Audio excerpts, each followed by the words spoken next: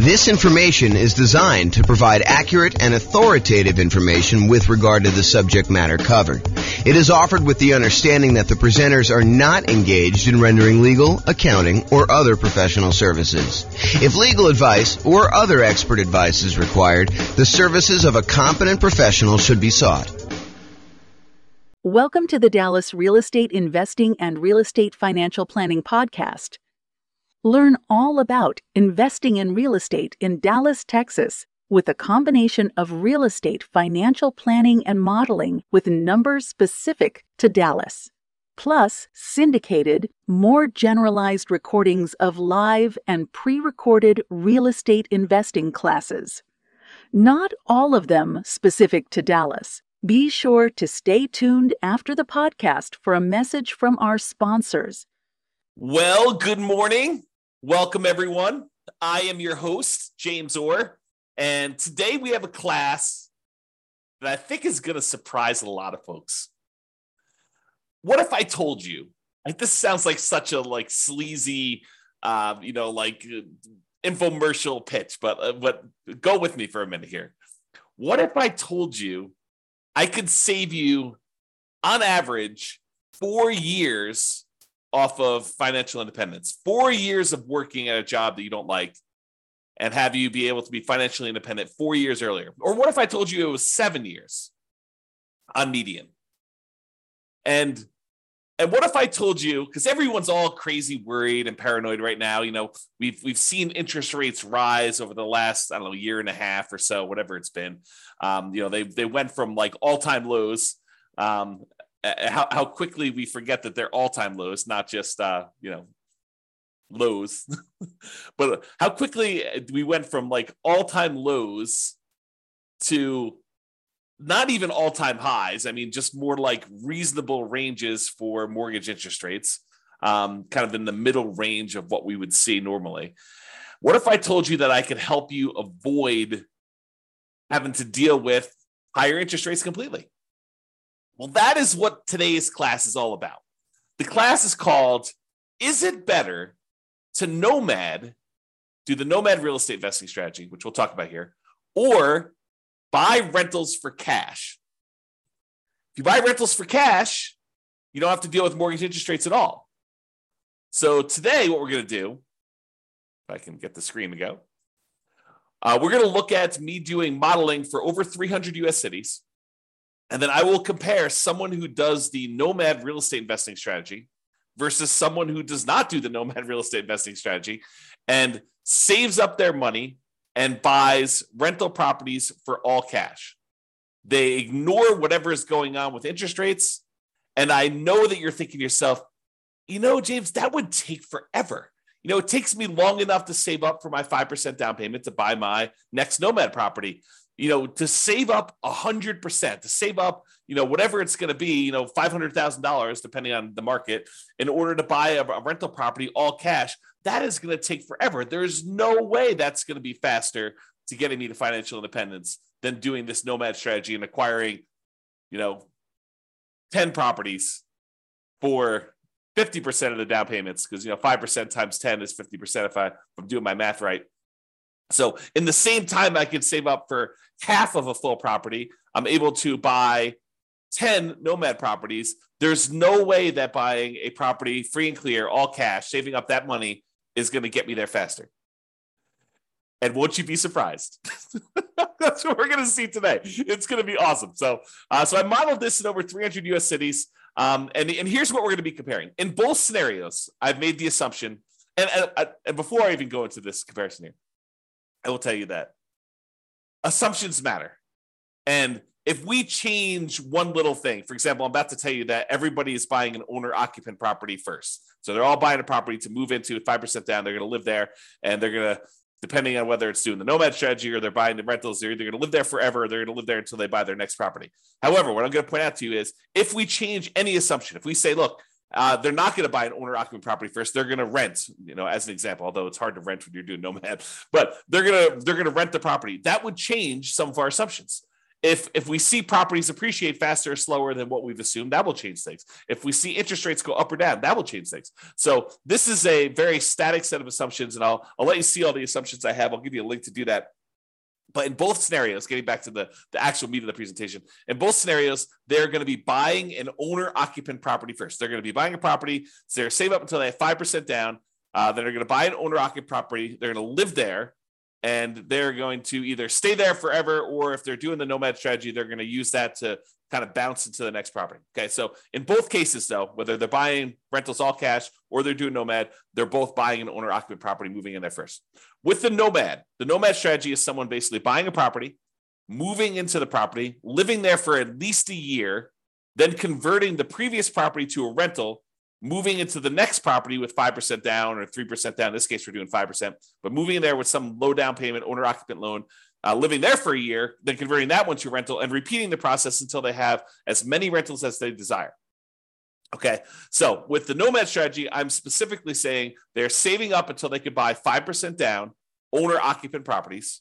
They're going to live in that property for at least a year, and until they've saved up to buy the next property, because sometimes that's more than a year. It might take them more than a year to save up 5%. And we acknowledge that. We plan for that. We model that in our analysis. And then they repeat that until they have up to 10 properties total, 9 rentals, and then 1 that they're living in.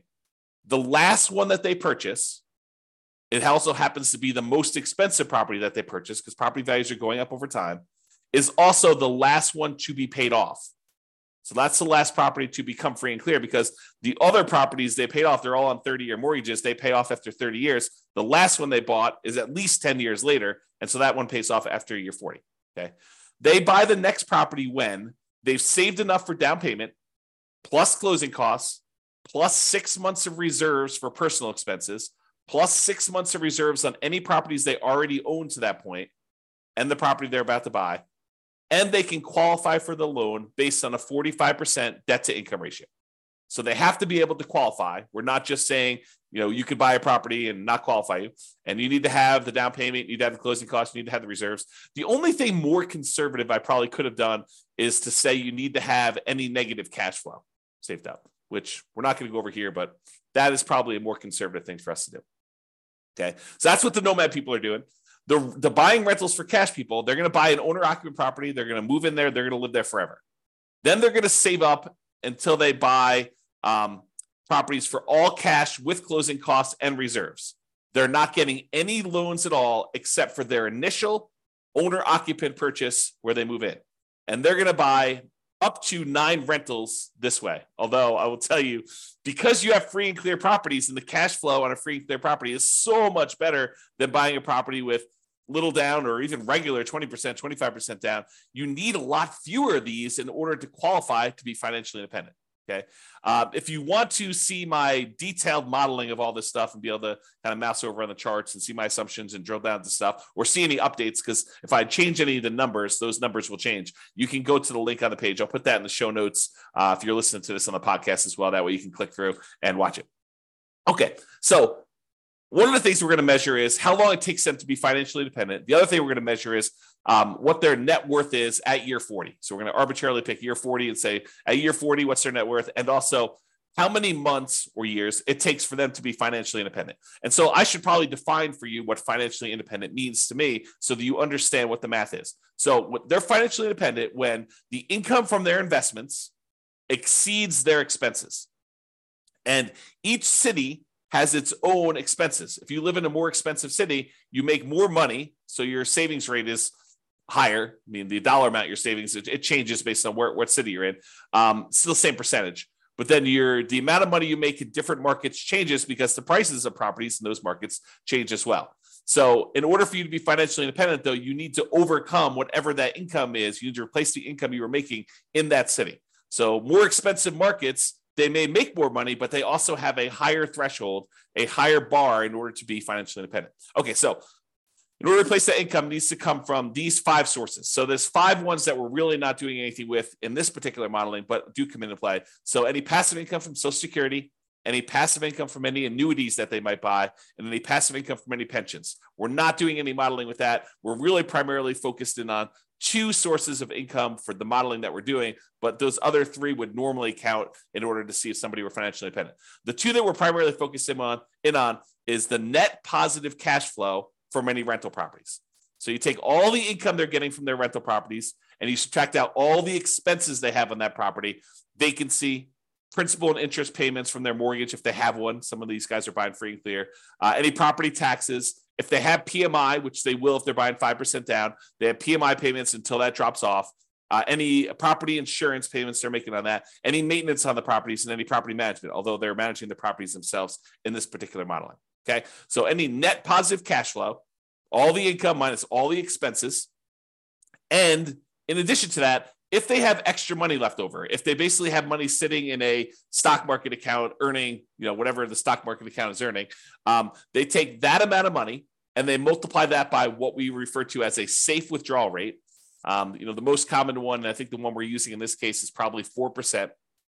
So if they had $1 million in stock, they'd be able to say $40,000 a year of that is contributing toward whether or not they're being financially independent. So we use that too for any extra money they have left over. So if they get to the point where they've bought all their properties, now they have this account balance just growing over time, that would also contribute to them being financially independent. So the sum of all 5 of those things, in this particular case, these 2, net positive cash flow from rental properties and the invested assets times the safe withdrawal rate, plus if they had this going on, which they don't, Social Security, annuities, or pensions, then all of those combined would then see if they have exceeded their income that they had from their jobs. And that is how we would define them being financially independent. Okay. So my assumptions, each city's modeling uses their median, essentially, home price and estimated rents on what the median home price in that market would be. Now, we did not apply any of our optimization strategies. We didn't apply any of the 88 strategies that we have to improve cash flow on rentals. So this is not like, hey, if you really optimize everything, then this is what it would be. This is sort of like any investor could come in and achieve these results. That's sort of what I'm looking to do here. It's not like you're buying exceptional properties. It's not like you're trying to maximize the income and minimize your expenses on your rental and applying those 88 strategies to do that. This is really just generic median income coming in. As I mentioned before, the job income does vary based on the city so that they can afford a property in that marketplace. If I said everybody makes $5,000 a month and they tried to buy a property in California, good luck. They would never buy a property because they never qualify with that 45% debt to income. So I had to adjust incomes when I modeled different markets to say, look, someone in California obviously makes more than someone in, I don't know, let's say Mobile, Alabama, which has a lower price property than California does. So in cities where they have higher income, they need more passive income, more investment income, more rental income to be considered financially independent. So to those who more is given, more is expected in order for them to be financially independent. It's another way of thinking about that. We do start everybody with just enough for a down payment to buy a 5% down owner-occupant property with closing costs. So about 7% of the property prices in that market. I set a threshold at the bottom to be at least 10K, which I'm not even sure anyone hits the minimum. But they are buying an owner-occupant property in both scenarios, whether they're doing Nomad or whether they're buying all cash. Now realize though, with Nomad, they keep moving out of it into their next owner-occupant property. When they're buying properties for cash, they live in that first property forever. And this may actually come into play because if they actually pay off their owner-occupant property, the amount that they need in expenses actually goes down. And so the amount that they need to be considered financially independent actually goes down because they no longer need to have that mortgage payment in order to be considered financially independent, which is interesting. And may come into play because with the Nomad one, that's 10 years later at least, right? Once they bought their last owner-occupant property. With the buying properties for cash, they bought that property early on. And so that property gets paid off after 30 years. Interest rates. Here's my assumptions for interest rates. When buying an owner-occupant property, we're assuming they're getting a 6.5% owner-occupant interest rate with 5% down. And in addition to that, it does have private mortgage insurance. That private mortgage insurance is the insurance you pay because you didn't put 20% down to protect the lender in case you default. That's what PMI is, private mortgage insurance. Now, if they were buying rentals, which they're not, right? They're buying owner-occupant properties. But if they were buying rentals and they're paying cash for the other strategy, rental interest rate, I've made the assumption, would be 7% for non-owner occupant, 20% down, and that would not have PMI because you're putting 20% down in that case. But again, we're not using that number because they're buying properties for cash. Okay. I also assume that they're earning 7% per year in the stock market as their rate of return there. And I modeled this out for 100 years. I used to model it out for shorter, but I started doing 100 because sometimes they'd be financially independent right after I stopped my modeling. And I was like, look, we'll just do 100 years and see what it looks like for all those. If you want to see my assumptions for any of these, go to realestatefinancialplanner.com/model, MODEL, and you'll be able to see like every different city, a whole bunch of analysis for like all the cities at once, but then you can drill down into any given city and see what my actual modeling is for that particular case, whether they're doing Nomad or buying properties for cash or whatever they're doing there. All right, so here we go. This is it. When do they achieve financial independence? So there's 305 cities that I did this modeling for, 305 different US cities. So in the baseline Nomad model, they achieved financial independence faster in 84 out of the 305 cities.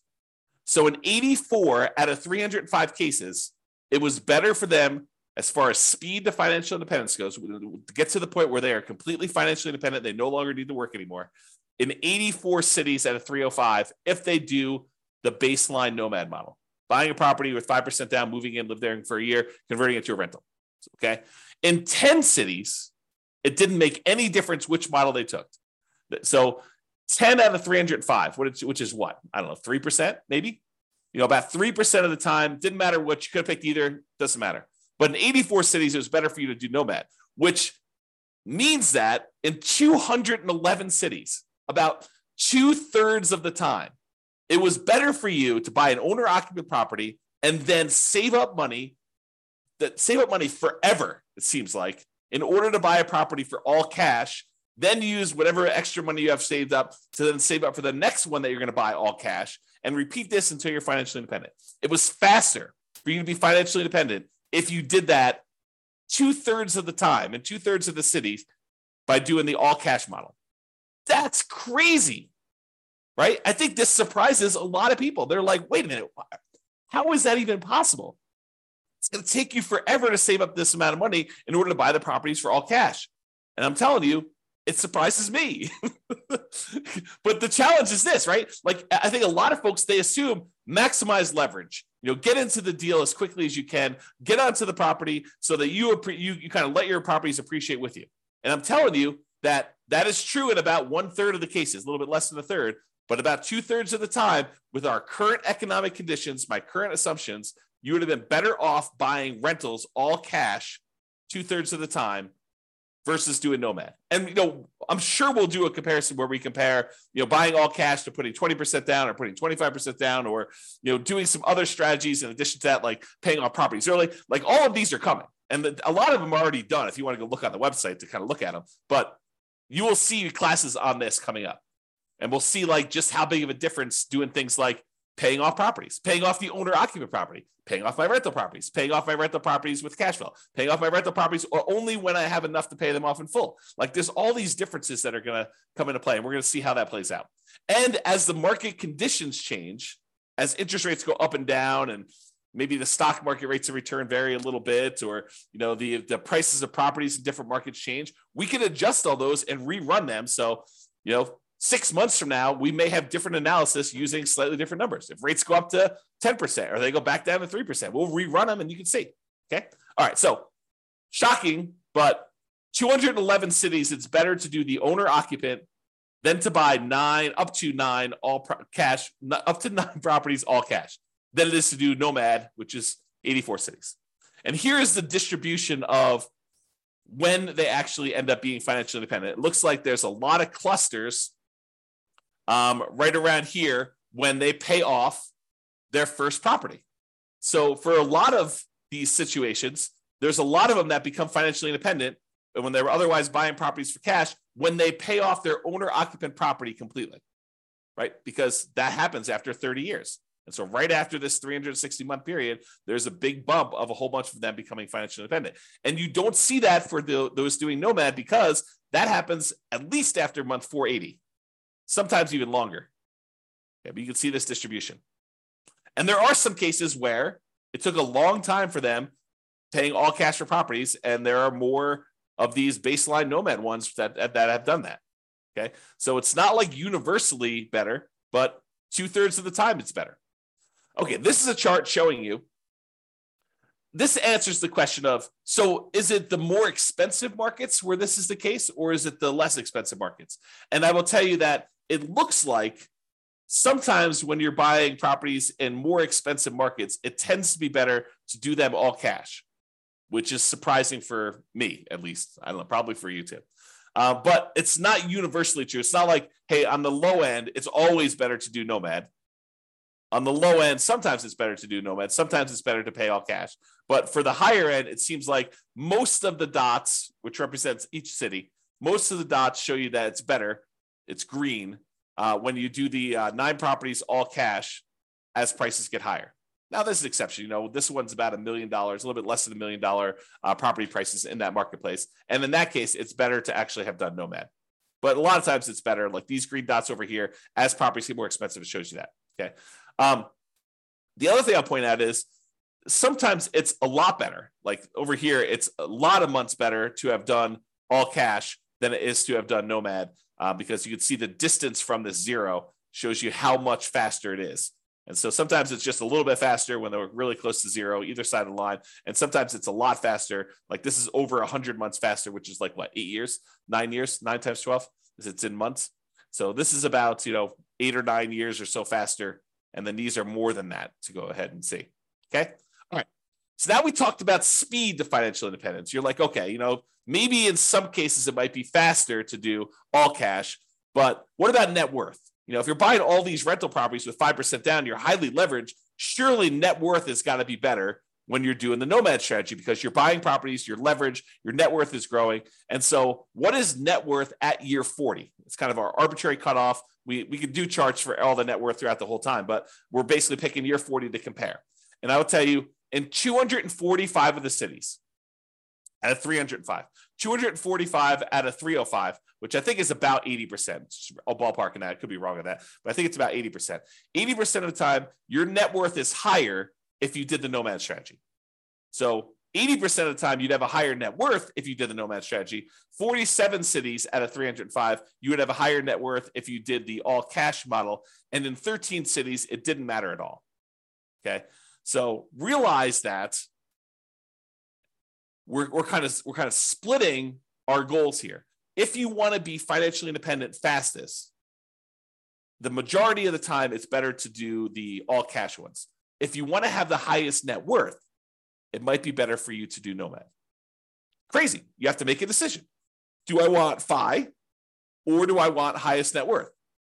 And sometimes it's a combination of those, right? Sometimes you're willing to do a little bit of each. Maybe you don't, not that we did this today, but maybe you don't save up until you have all cash. Maybe you save up until you buy the property with 50% down. And we can see what that would look like if we decide to model that in the future.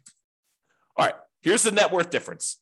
When you do the ones where it's all cash, those tend to be relatively small differences in net worth. So where that is the winner, it's not like you have massively higher net worth. It is relatively small amounts of more net worth when you do it that way. When you do the Nomad model, sometimes it's significantly higher net worth, like tens of millions of dollars better. Okay. So just realize that when you do Nomad, sometimes Nomad is way, way better. Not always, but sometimes it's way, way better. When you do the ones where you buy all cash, sometimes the net worth difference is really small. Most of the time, it's really small. And if you look at the ones where it's different based on price, it looks like the higher price you go, the more likely you are that there is no difference at all. All these gray dots are right at the point where there's no difference in net worth. Okay, so that's what tends to happen as prices increase.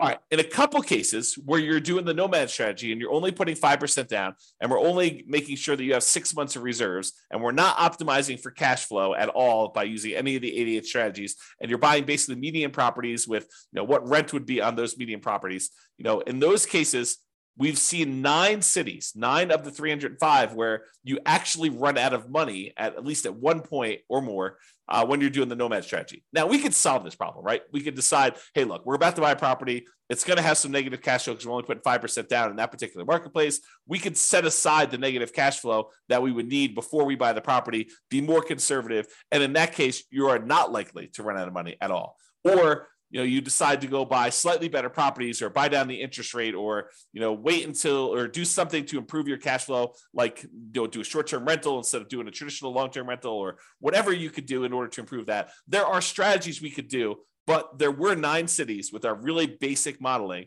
to show that you ran out of money if you did Nomad.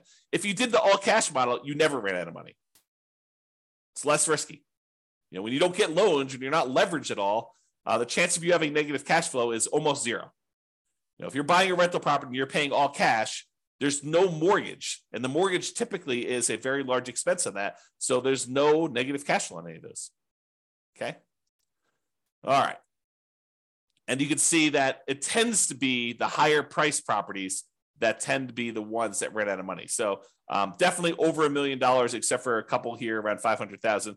There are like maybe 2 that were under 500,000. The rest of these were, $1 million properties or more. Those are the ones that tended to be the ones that ran out of money. All right, now here's a summary. And this summarizes, like net worth and how much they were short and the number of properties that they bought and how long it took them to achieve financial independence, plus 6 different measures of risk.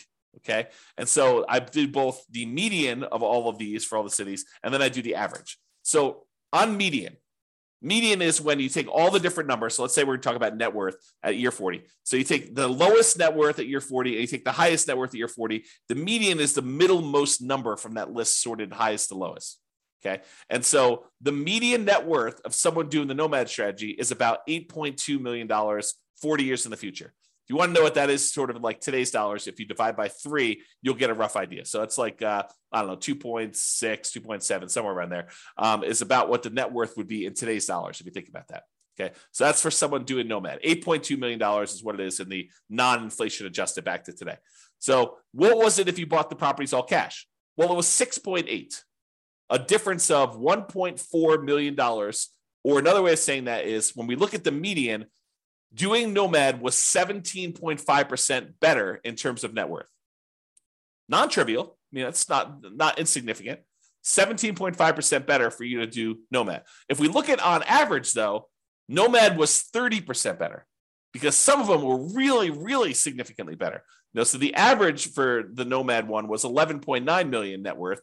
The average for the buying all cash one was 8.2 million. And so that's a $3.6 million difference, or about 30.5% better to do Nomad in terms of net worth.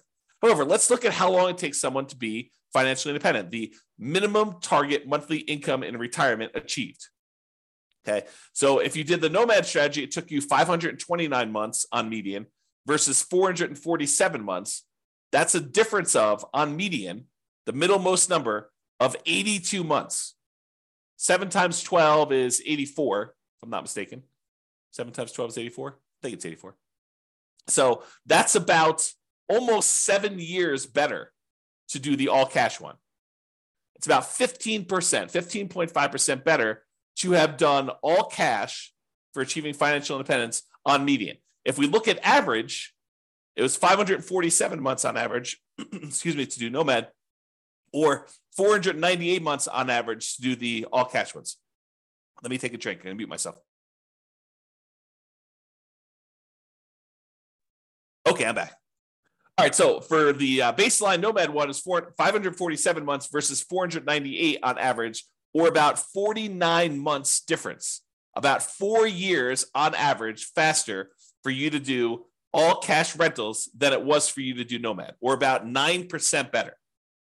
Remember at the beginning, I said, what if I could save you 4 years off of your, the time you were working a job you didn't love to become financially independent? Well, that's what I'm showing you. On average, it's 4 years faster for you to do all cash than to do Nomad. So if you were planning on doing the Nomad strategy right now with our current economic conditions in all the different cities in the U.S., 305 cities that we modeled, it's 4 years faster for you to save up and do all cash. Mind blown. Okay. Now let's look at risk. When we look at the median for risk, in all the ways that we measure risk is usually about like how much can rents go down before you have negative cash flow, or how much can prices go down before you have negative equity, or like what's your debt to income rate, your average debt to income for the whole scenario, or what's your average debt to net worth if you kind of want to measure like how much debt load you're carrying compared to your net worth, or your liquidity to your debt to account balance. Like all of those are different measures of risk, and a lot of them include a measure of risk as measured through debt load, like how much debt you have. And then, of course, the number of months of reserves. But in 5 of the 6 different measures of risk, you would have been better off paying all cash. Well, if you think about it, it makes sense, right? You're not getting loans on these properties, so it's less risky to do those types of strategies. If you don't have any debt at all, your debt to income is going to be better, right? If you don't have any debt at all, well, you do have debt because you're buying the owner-occupied property at first. But if you only have one property that has debt and 9 of the other ones don't, then you're going to be less risky. If you only have one property with debt, 9 of the other ones don't, your debt to net worth is going to be better, or your debt to your account balance is going to be better. And so in all those cases, both in average and median, it is better, less risky for you to buy the properties all cash. So with less risk, you also are financially independent faster. However, when you take on this more risk, you end up with, on average and on median, a higher net worth. Not universally. There's some where it's different, but most of the time. Okay?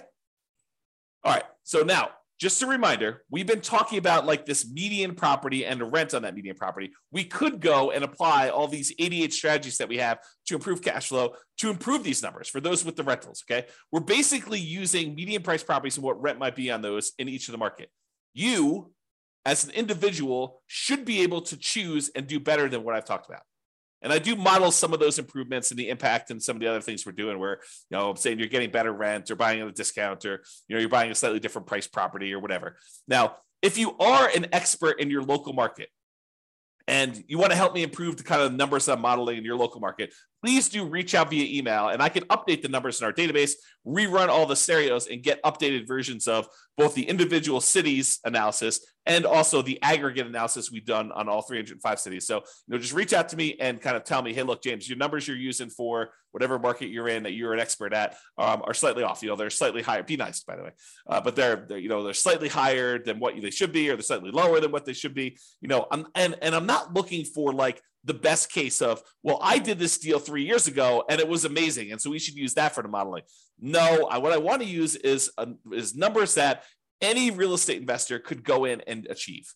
I don't want to set this bar and say, the top 5% of investors in that market who are just like destroying it, they're crushing it, they're doing like most amazing that they possibly can. I don't want to use those numbers because it's unrealistic for others to achieve that. So I want to use the numbers that any real estate investor that goes to that market could use and realistically achieve. But if you want to come help me and do those numbers, great, let's do those. Let's improve the numbers. We'll do the analysis again for all the different models we've done for your city. And then it'll also update automatically and all the aggregate stuff. So if you are, reach out and do that. Now, when you're doing the Nomad strategy, where you're buying a property, 5% down, you're moving into the property, you're living there for at least a year, you must be buying properties in that local market. But when we're buying properties all cash, or we're buying properties even with 20% down or 25% down or 15% down, non-owner occupant investment properties, and we're not moving into them, we technically don't need to be buying in those same marketplaces, right? If you live in a really expensive market where the economics of buying rentals are really hard to make work, like you're buying properties where the rent is really low compared to what the price is, and you can't make them cash flow, you don't have to buy in that same market where you live. You could say, why don't I go to another market that has better cash flow economics and buy those properties elsewhere? So if you're doing Nomad, you have to, by definition, do it in your local market, unless you're willing to move markets, and then you're not doing it in that market anyway. But if you're doing it in your local market because you're doing Nomad, you have to be buying properties because you're moving in and living there. If you're doing any other strategy where you're buying investment properties, non-owner occupant properties, all cash, 20% down, 25% down, 15% down, 50% down, 75% down, doesn't really matter. You could buy in better markets and improve your cash flow. So it should be better than what we're even showing. Okay. So I just wanted to point that out as an obvious point, but hopefully it's obvious to you. All right. So in conclusion, in our current market conditions, current price, current interest rates, current rents, in 305 US markets, using what I would consider to be less than ideal median price to rent properties, buying properties all cash, tends to outperform the Nomad strategy for speed to financial independence and lowering of risk. However, you tend to have a higher net worth when you do the Nomad strategy. So your standard of living, another way of saying this is your standard of living in retirement will probably be higher when you do the Nomad strategy. The market does matter though. In some markets, it's better to buy all cash, and in others, it's better to Nomad.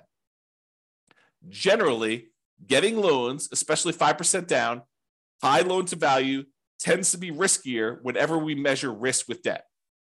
So it's best if you look at your specific market and apply as many of the 88 cash flow improving strategies as practically possible to improve on your own implementation. And you can go to realestatefinancialplanner.com/model to drill down into your own city and see this. That's all I got. Hope you enjoyed it.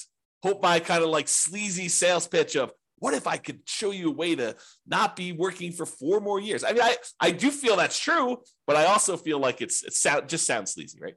So I hope, though, that motivated you and you were intrigued, as I was, with this particular modeling of the real estate investing stuff. So this has been James Orr. Have a great day, everybody. Bye-bye for now. With home prices up, mortgage interest rates up, and rents up, but not quite enough to counteract the higher prices and interest rates, cash flow on rental properties in Dallas is harder than ever.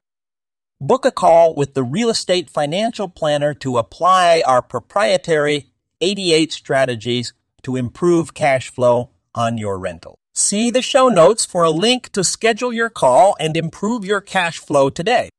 If you're a real estate agent, lender, or professional in Dallas that wants to help our real estate investor listeners, consider reaching out to learn about collaboration opportunities with this podcast. We'd love to add more value to our listeners by having you assist our investors buy, sell, and finance their real estate investments. See the show notes to schedule a call to discuss collaboration opportunities.